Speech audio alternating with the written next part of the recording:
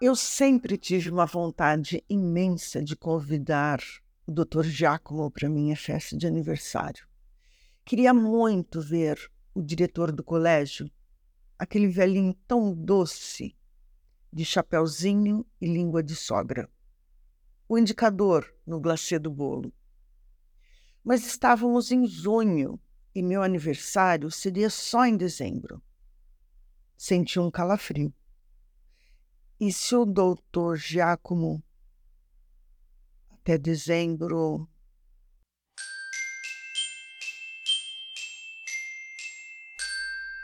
Olá, pessoal! Que bom nos encontrarmos aqui mais uma vez. Seja muito bem-vindo ao podcast Redigir Fundamental.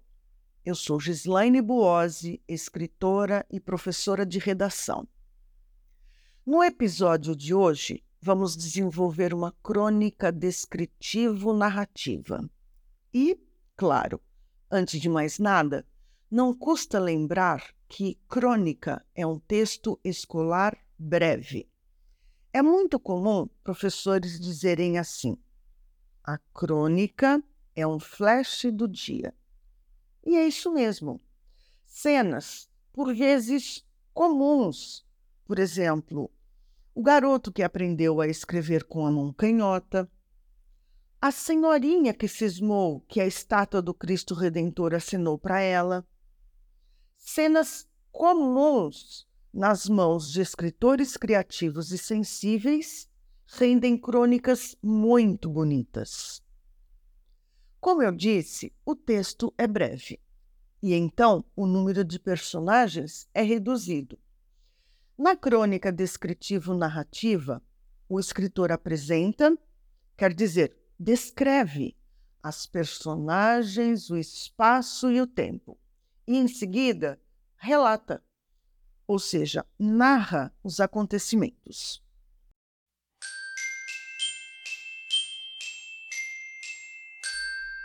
Vamos à proposta de redação?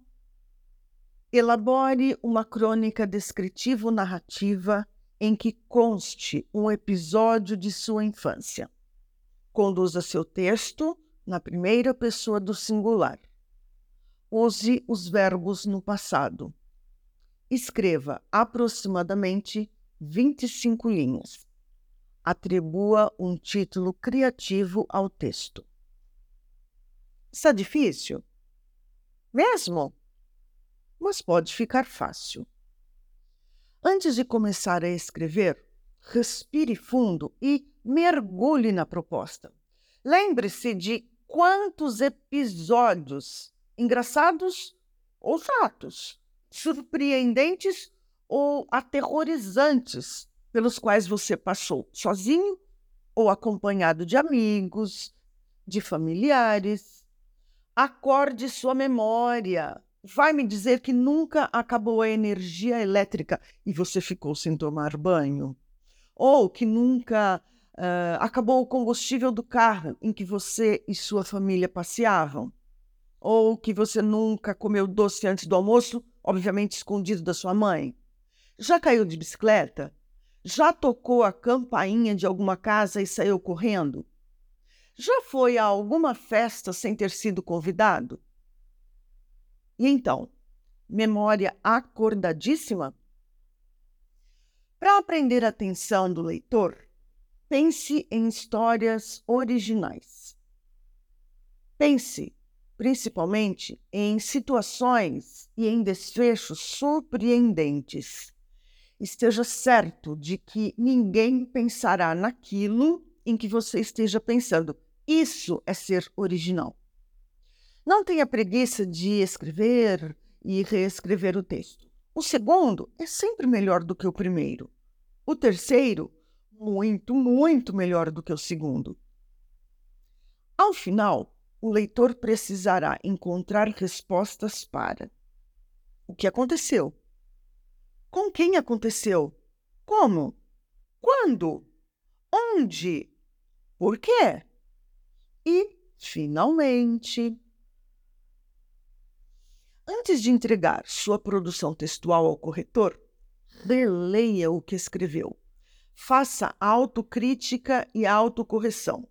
Confira se seu texto está fácil de ser entendido, se as frases e os parágrafos estão bem ligados, se as ideias estão numa sequência cronológica e não se embaralham, se não há repetições nem sobra de palavras, se a ortografia, a acentuação gráfica, a pontuação e os plurais estão corretos.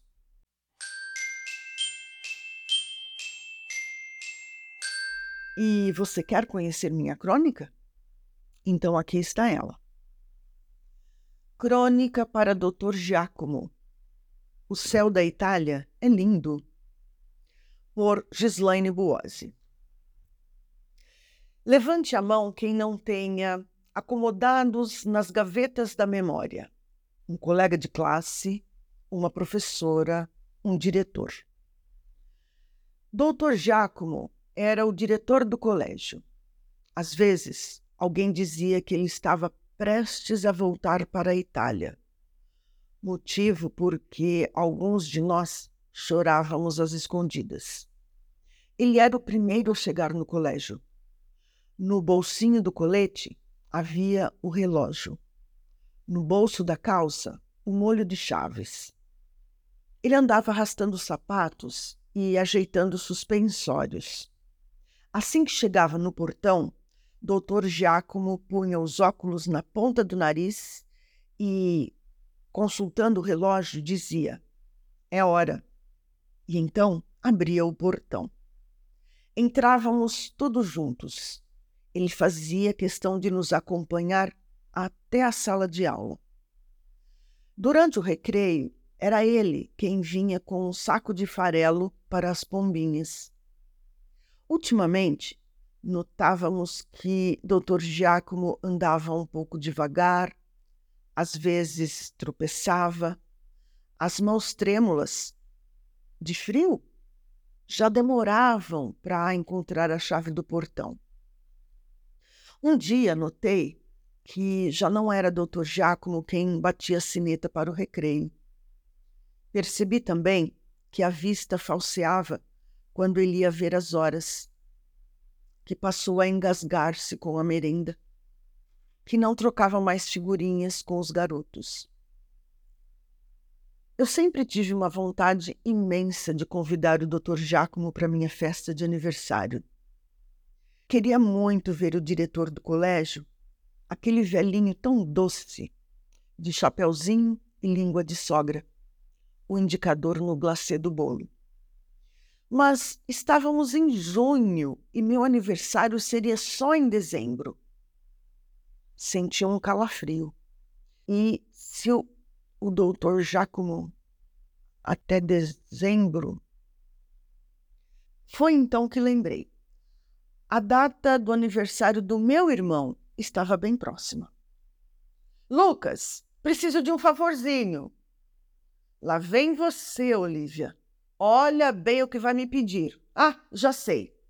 Quer minha bicicleta emprestada? Não. Queria saber se você poderia trocar de data de aniversário comigo. Queria tanto fazer aniversário na semana que vem e você faria o seu aniversário em dezembro. O que acha? O quê?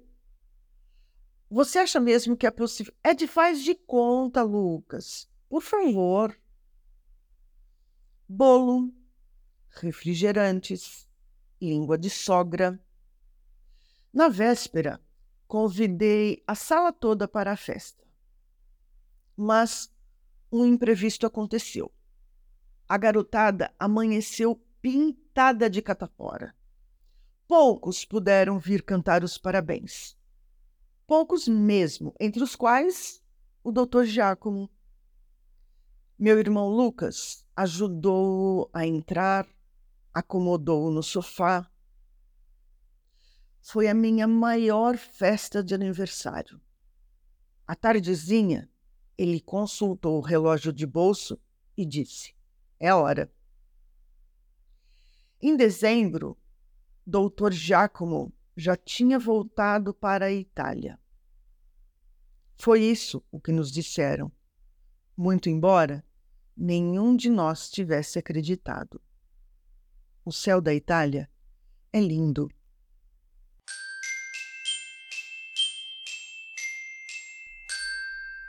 E então, gostou de minha crônica? Também quero conhecer a sua, ok? E que tal escrevê-la agora? Vamos lá. Desenvolva essa proposta de redação. Escrever é bom demais. Uma vez escrita, poste sua redação e, assim que ela chegar corrigida no seu aplicativo, frequente o percurso de aprendizagem da plataforma Redigir. Lá, você encontrará tópicos de gramática e listas de exercícios sobre os pontos a serem aprimorados em seu texto. E antes de nos despedirmos, convido você a assinar o podcast da plataforma Redigir no seu tocador de preferência. Essa redação que você acabou de ouvir está disponível no site. Então é isso. Um abraço e até o nosso próximo episódio.